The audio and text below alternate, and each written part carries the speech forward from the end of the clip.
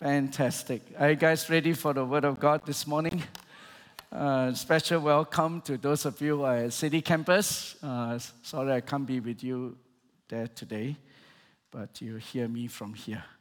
And those of you who are watching online, thank you so much for being a part of our community this morning. Well, we're going to continue our series in the book of Ecclesiastes. How many of you have been enjoying this series so far? You find it relevant? I think it's been an amazing time just exploring this book again. And this morning, I want to share with you something which I've entitled The Snare of Success. And we go to Ecclesiastes chapter 4. I'm going to start reading from verse 4 to verse 12, okay? Ecclesiastes chapter 4 from 4 to 12. Listen to what the wise man said. And I saw that all toil and all achievement spring from one person's envy of another. This too is meaningless, a chasing after the wind.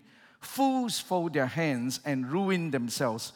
Better is one handful with tranquility or quietness than two handfuls with toil and chasing after the wind.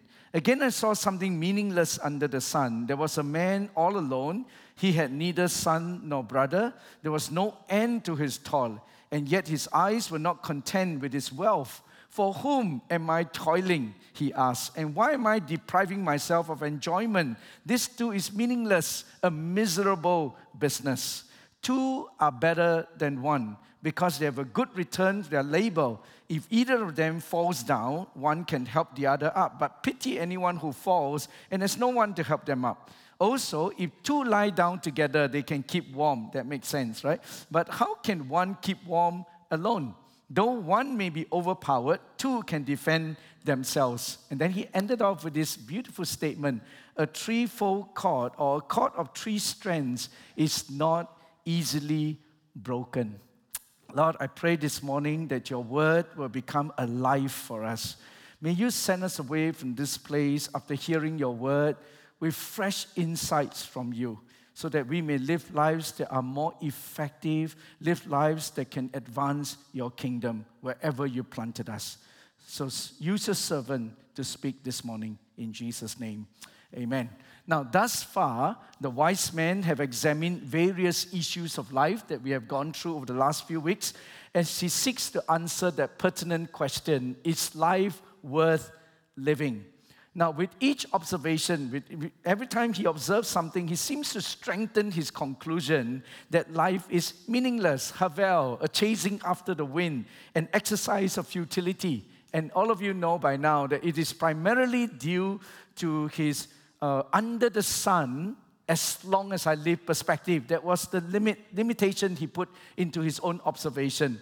As he observed life from under the sun, which means earthly, as long as I live temporal perspective, then yes, life can be meaningless. And if you can recall, his search for satisfaction ended in disillusionment.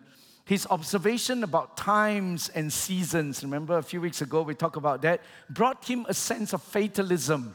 You know, that it's all fated.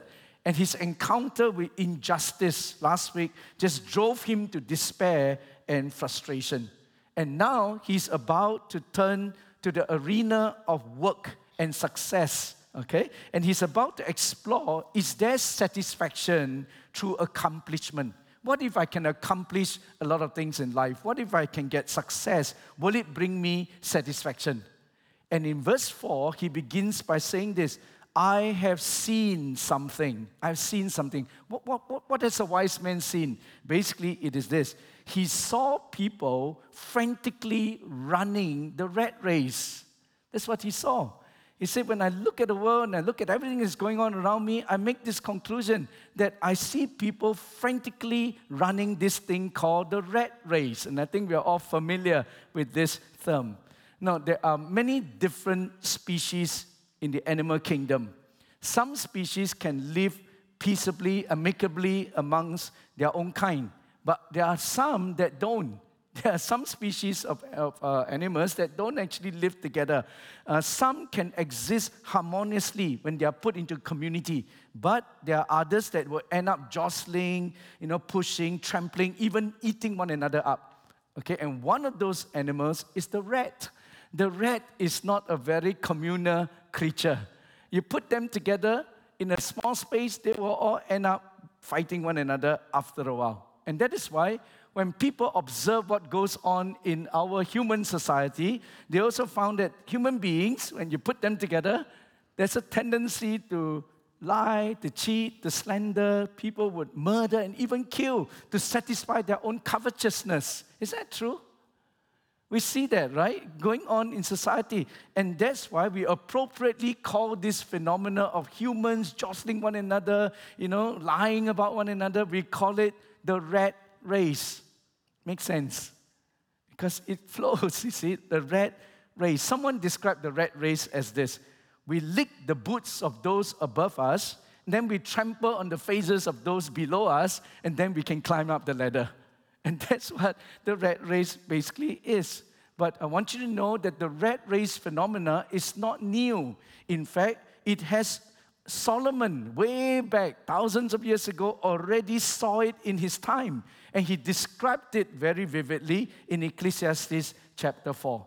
And what he observed was this. Why do people end up running this rat race? He said there are two reasons for the rat race. And you tell me whether is it true in your own experience. Number one, he said, people are engaged in this rat race because of envy. First thing he said, all this is because of envy. Listen to what he said in verse 4. And I saw that all labor and all achievement springs from man's envy of his neighbor. This too is meaningless, a chasing after the wind. And the truth is this, none of us like to be outclassed.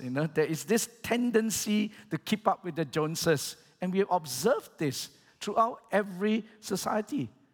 And that's how people end up, buying the things we don't need with the money we don't have because we buy on credit just to impress the people we don't even know. And that's reality. That's life. Many people end up doing that. We buy things we don't really need with money we don't really have just to impress the people we don't really know. Just to impress the people that actually don't quite care about us. And the root of it is what? He said, the wise man said, the root of it is envy.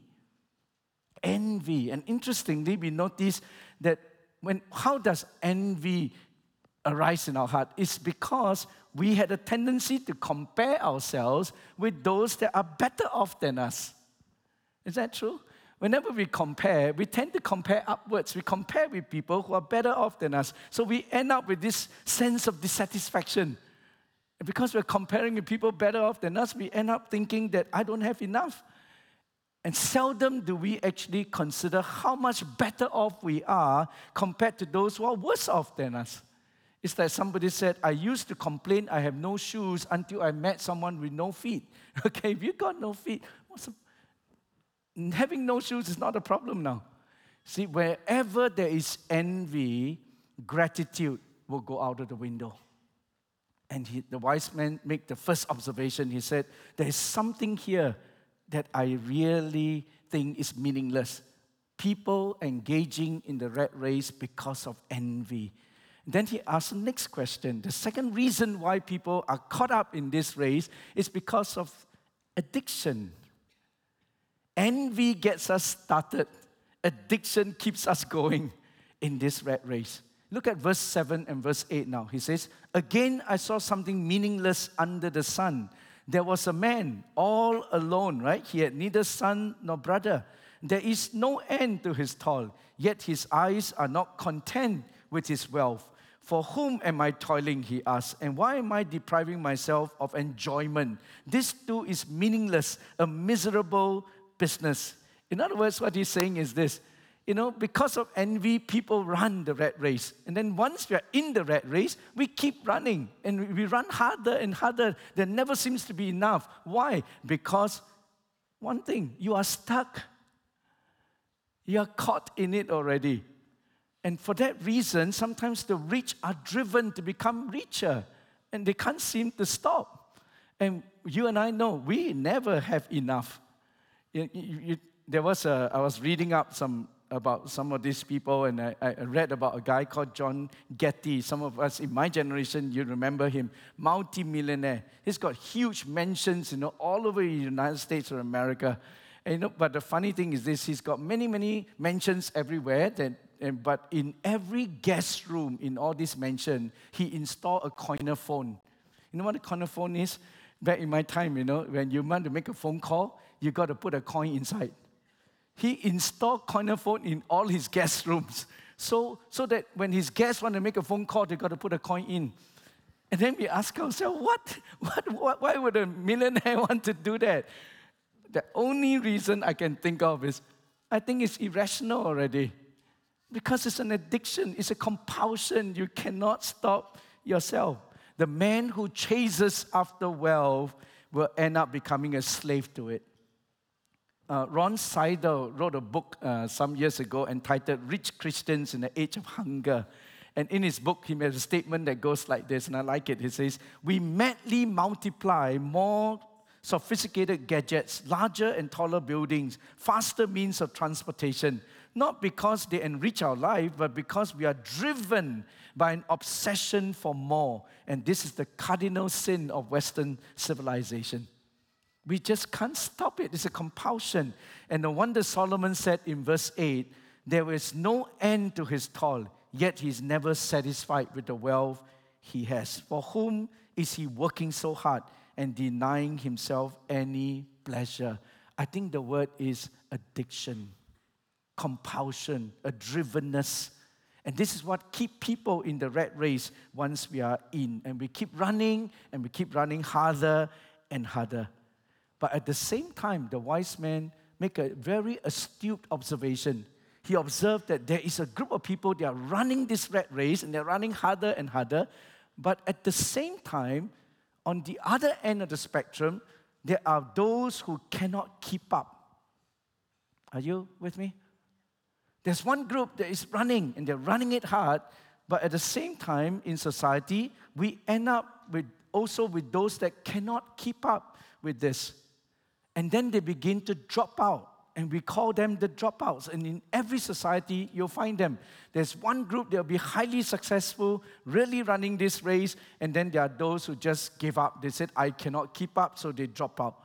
And they form two extreme ends of a pendulum, okay, that is swinging. And verse 5 talk about this group, this other group at the other end of the spectrum. They have dropped out of the race. And you look at verse 5 now. It says, "The fool folds his hands and then ruins himself." What is it talking about? It's talking about those who actually shy away from the rat race and the materialism that goes on, and then they allow themselves to swing to the other end. They just drop out. They say, "I can never make it. I can never keep up. So why bother? I just fold my hands, I destroy myself." And they fold their hands, which is a picture of not doing anything. How many of you know that? Right? You fold your hand means what? I'm not doing anything. And they destroy themselves with laziness. So you have one end that is contending for more all the time. But the other end is when they fold their hands and say, "I give up." And then they become lazy. Proverbs chapter 6, verse 6 to 11 actually warn us against this. Warn us against slothfulness with the same figure of speech, folding your hands. Now, listen to what the wise man says in Proverbs 6 now. "Go to the end, you sluggard," or you lazy fella.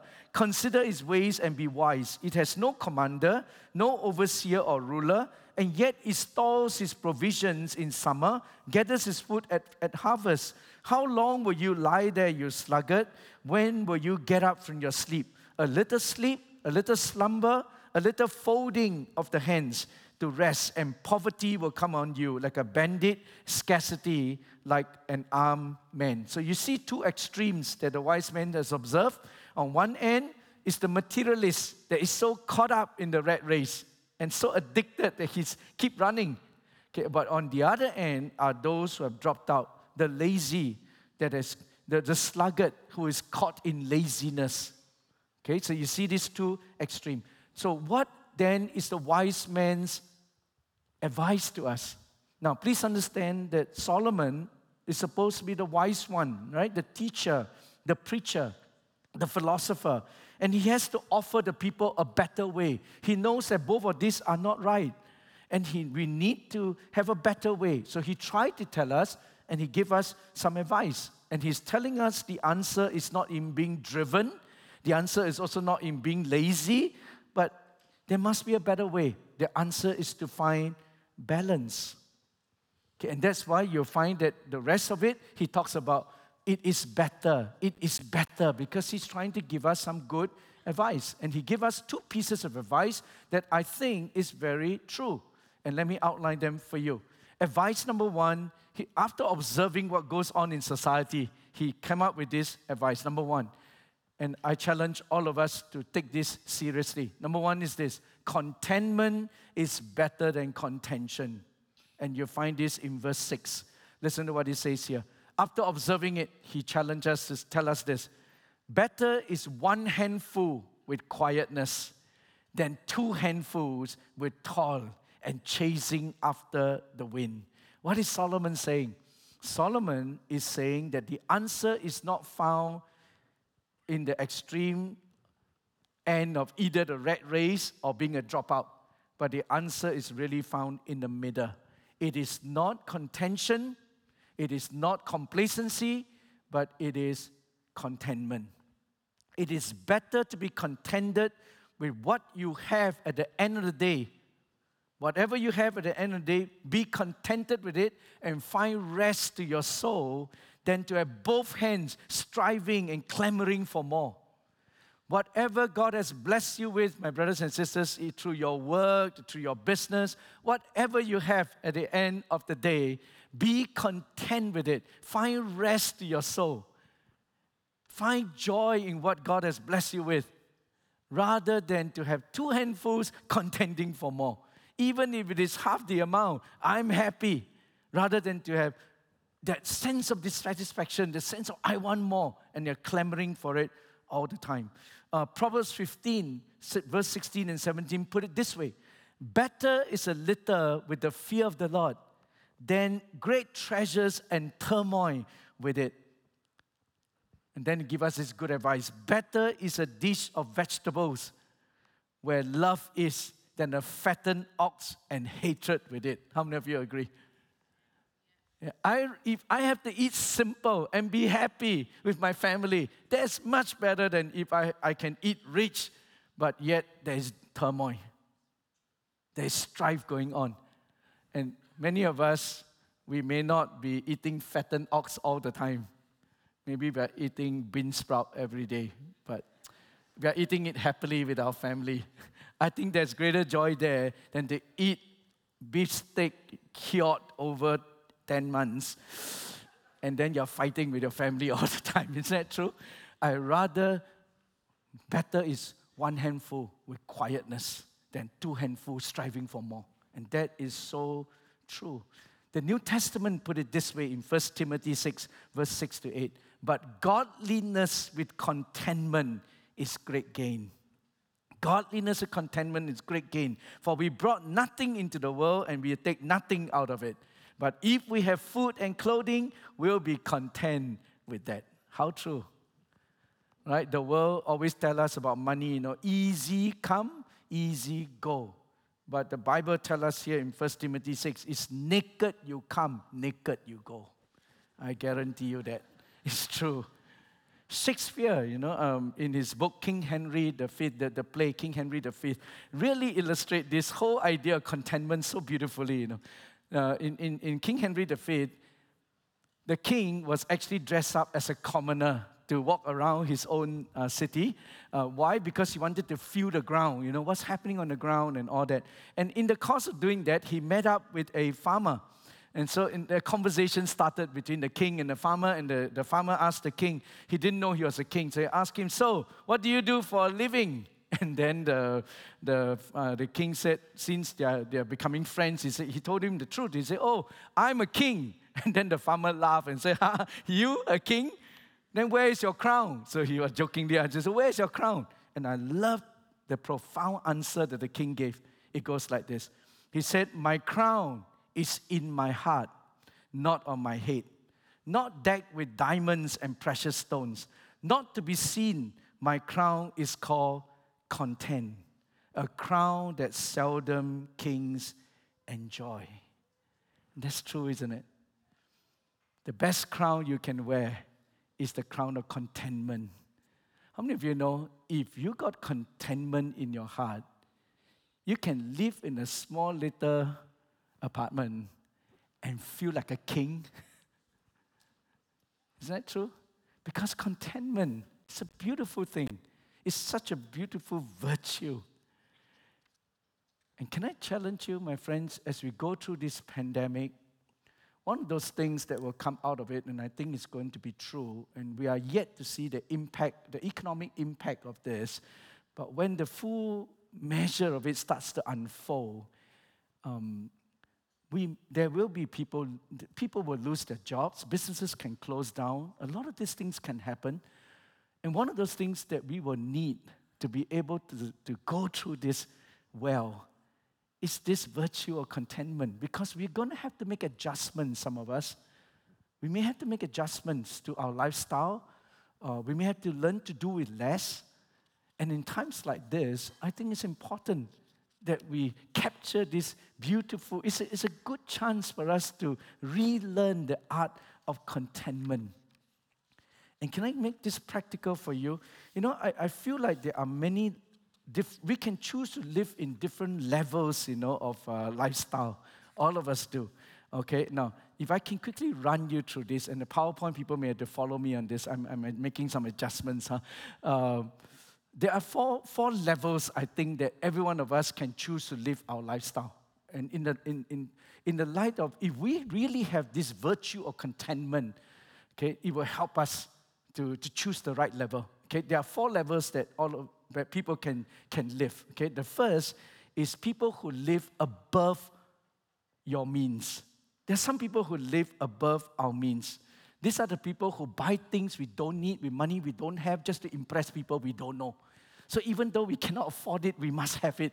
And then we end up spending, more than is necessary, and we chalk up a whole lot of credit card debts and things like that. People who are living above our means. So we can end up with big possession, but with even bigger debt.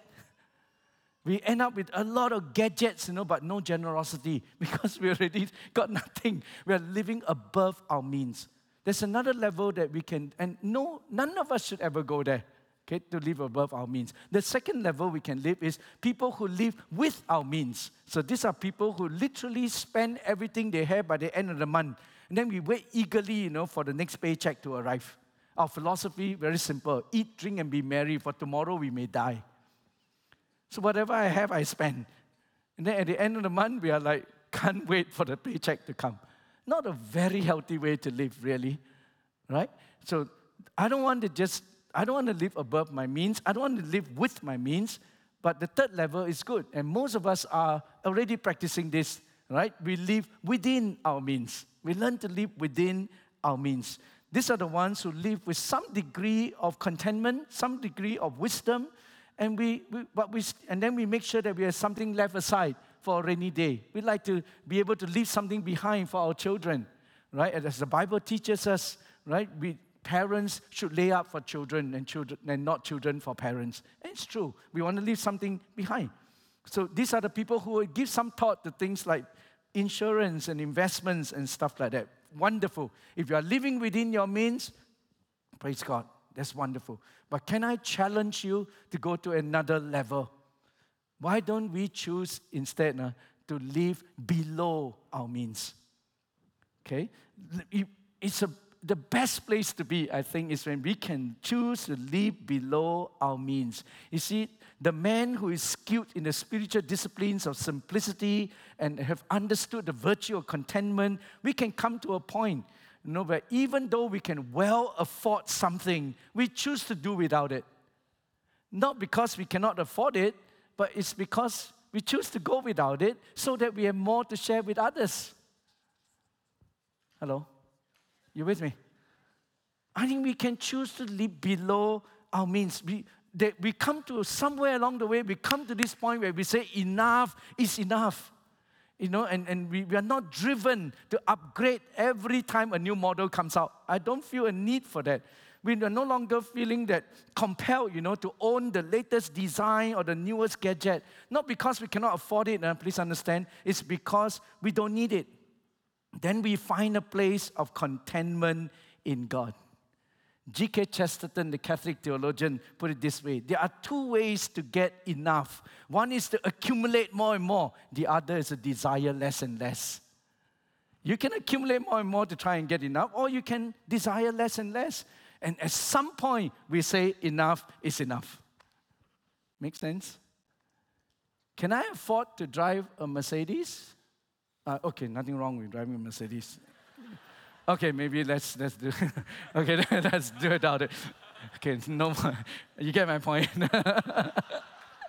I better not offend anyone. Okay.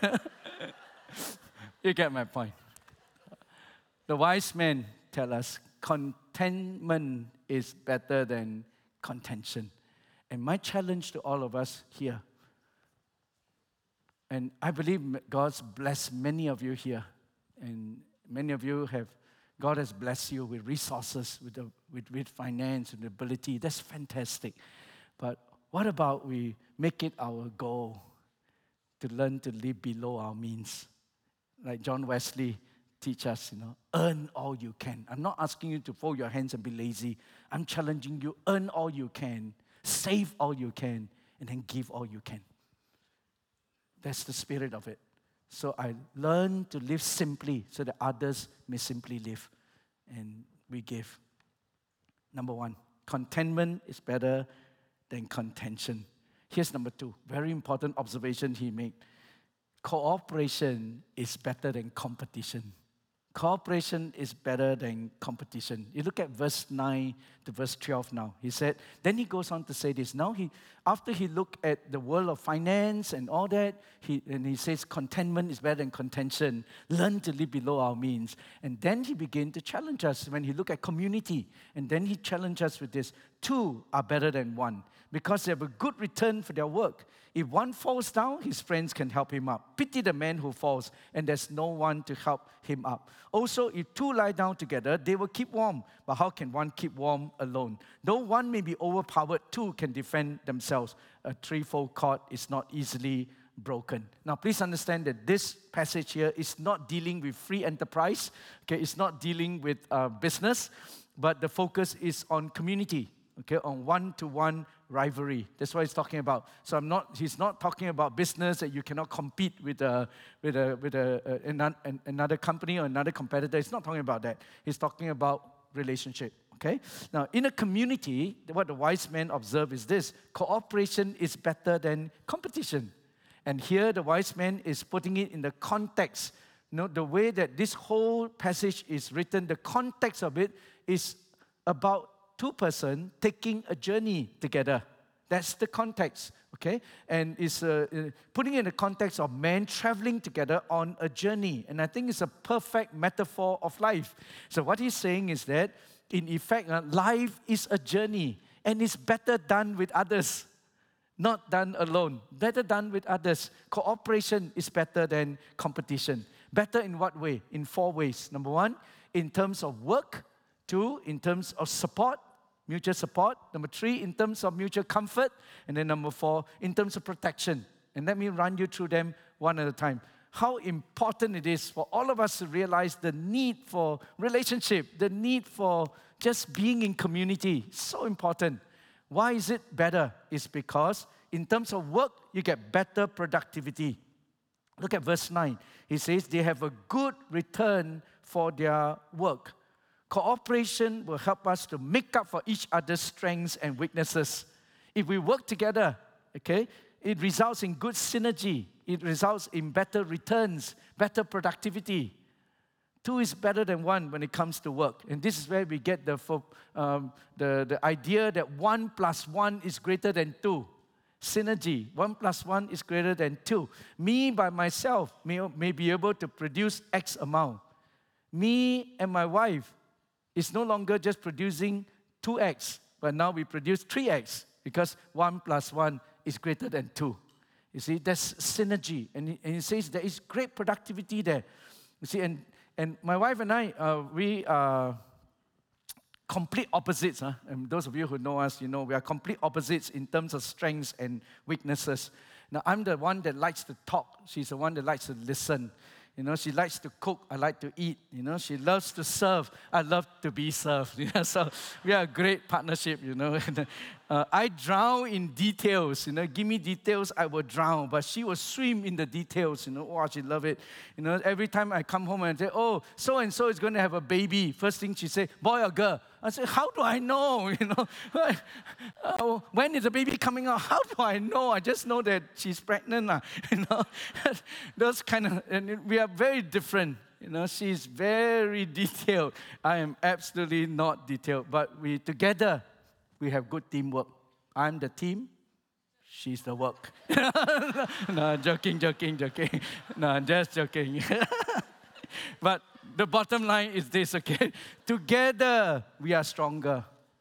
Together, we are stronger. Together, we can do a lot more, you see. So in terms of work, there is better productivity. 2 is better than 1. In terms of support, there is better partnership. In terms of support, you know, community is wonderful. Look at verse 10, right? If one falls down, his friend can help him up. You see, when you're traveling in Palestine, and remember this is the context of traveling together, traveling in Palestine is not always easy. The reason is because the roads are often uneven and not level. It's therefore very easy to slip and fall. And what the wise man is telling us is this: if one is traveling alone and he falls, there is no one to pick him up. You know, I was preparing this, and then my mind went back to an incident that is kind of funny, but it's tragic at the same time. My mind came back to an incident that I was once in Singapore, and I was at the train station in Singapore, Orchard Road, you know, which is the busiest train station. Lots of people, lots of crowd, people walking in and out.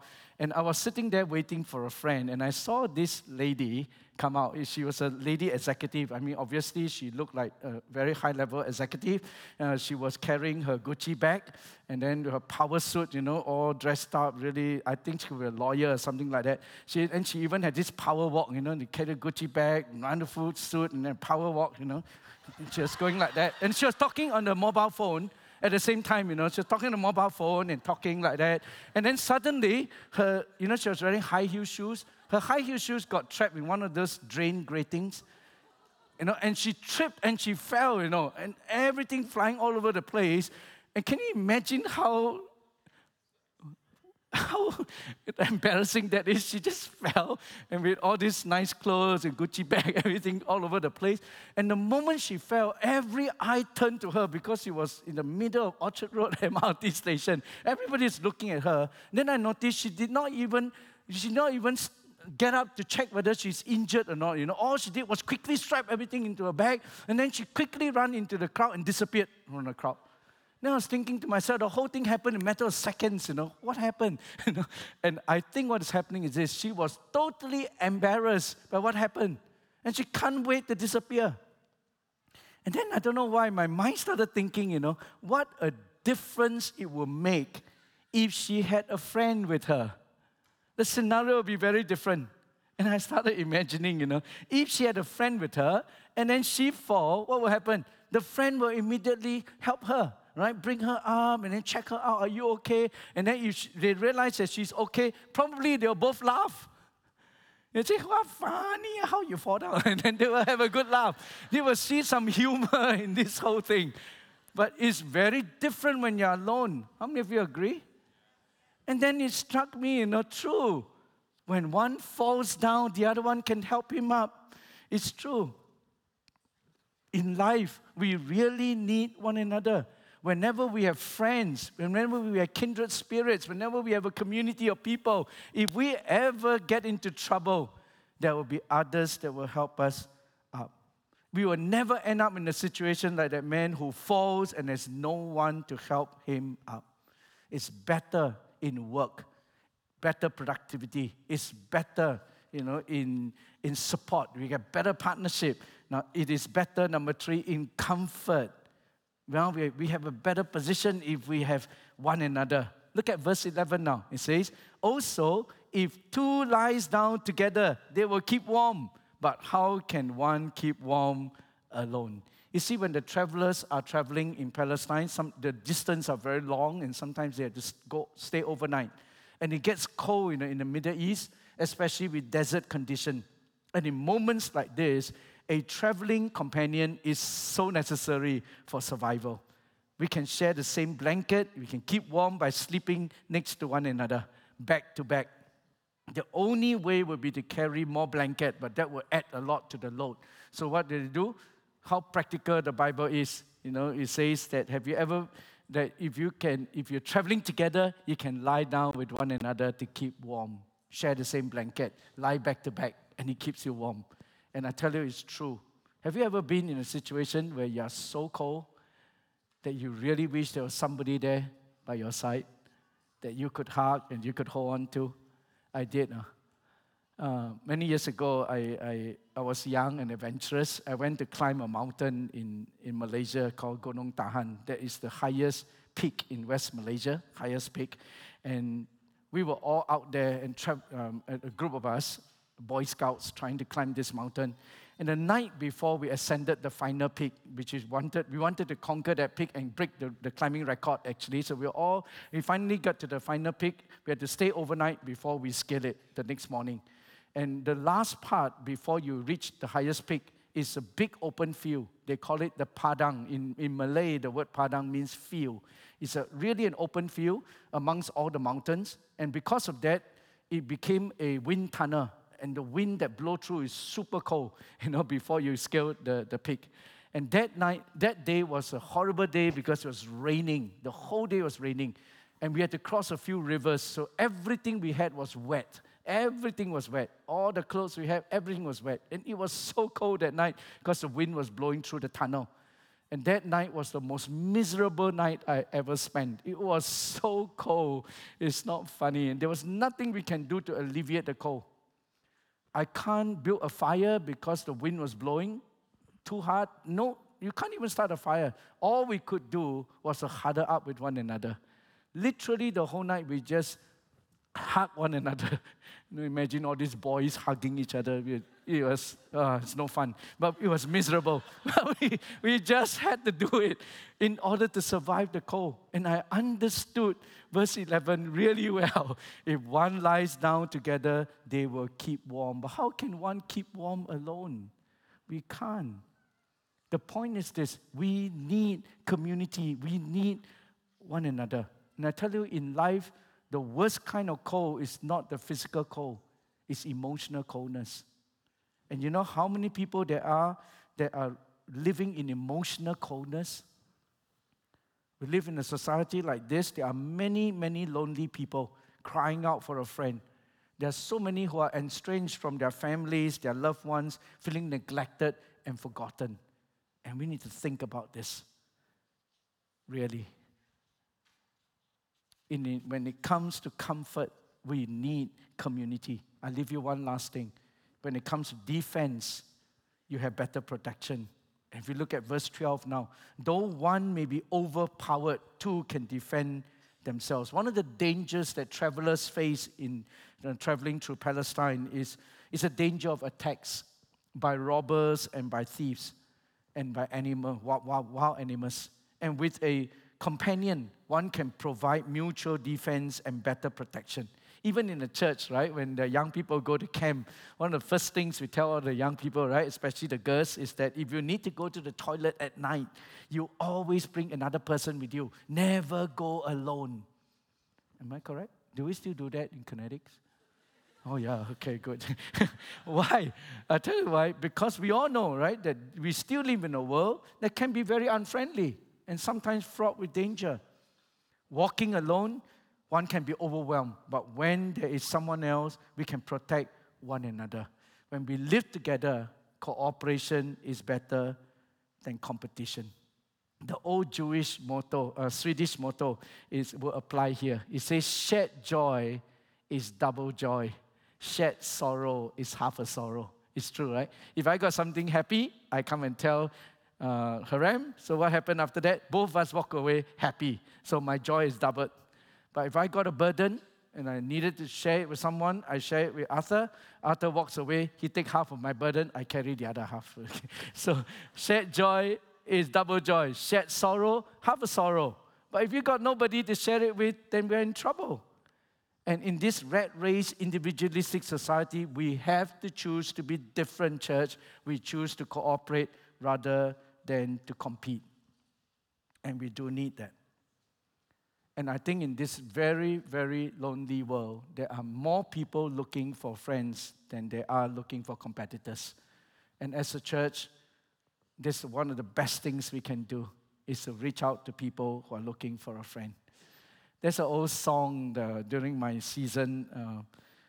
We love listening to the songs of a couple of guys, old fogies, called Simon and Garfunkel. Remember that group? Oh, I love these two guys. Paul Simon, in the 60s, he wrote a song that shot to the top of the chart, and it stayed there right up to today. Today, you can still find their songs being played millions of times on the YouTube. He gave his people of the rat race season a song to sing that hit the top of the chart. The second verse of the song goes like this: when you're down and out, and when you're on the street, when evening falls so hard, I will comfort you, I will take your part. Oh, when darkness comes and pain is all around, like a bridge over troubled waters, I will lay me down. Remember that song? Like a bridge over troubled waters, I will lay me down. Now, before we get carried away, and you notice what the last line says, right? It says, like a bridge over troubled waters, I will lay me down. In other words, I will be your bridge. In your times of trouble, let me be your bridge. You can step on me and get across to the other side. I am totally committed to you. And two is better than one. We all need community. And church, can I just remind us again, where is the best place for you to see all these four things happen? When you have better, in support, in work, in comfort, and all of this. Where's the best place to see this happen? I'll tell you where. I think it's in the Connect groups. That's why we have Connect groups. The Connect groups is where you find those relationships and where you find cooperation. And I think everyone in FCC must belong to a Connect group. Okay? Surprised nobody shout amen. I'll say it one more time because I think you all were not awake just now. I'll say it one more time. Everyone in this church should belong to a Connect group. What do you think? I think so. Because the Connect group is where we find what we need, the community that we need, so that together we will do better. Amen. Let me end with this. Solomon gave us two key lessons, right, after observing the world of success and accomplishment. And he said contentment is better than contention. Cooperation is better than competition. And it's all rooted in this one guiding principle that relationship, community is more important than all the things we can have. Really, community, relationship is better than money. It's better than all the materialistic possessions we can have. And Solomon actually finished his advice with one of his most insightful lines that he ever wrote. And it goes like this. He ends by saying, a threefold cord is not easily broken. And we all know that's true. The best kind, any rope maker will tell you the best kinds of, the strongest ropes are those who have three strands with together. If you got one strand, it's too weak, it can break easily. If you got two strands, it's just two, it has too much friction, there's too much contact, and as a result, it can break easily also. If you got four, one of them is useless. But if you got one, and then with two that entwines around it, that becomes the strongest cord and is not easily broken. And I think Solomon was writing almost prophetically. What he's saying is this: two is good, but three is even better. A threefold cord is not easily broken. Me and you is good, but me, you, and Christ we become unbreakable. Are you with me? You and me, great. But me, you, and Christ together, we become unshakable. It becomes an unbreakable union. And the truth is this, whether you are rich or poor, you're educated or illiterate, whether you're cultured or simple, we all need God. And with God, then everything takes on a brand new purpose. Solomon told us it's better for us to embrace contentment and cooperation. We need one another. But today, the Holy Spirit will remind us also it is best when we can embrace commitment to Christ. Because together, we all need God. Me and you, wonderful. Me, you, and Christ makes us unshakable. And may God help us to make us unshakable. Amen. Would you stand with me, please, this morning?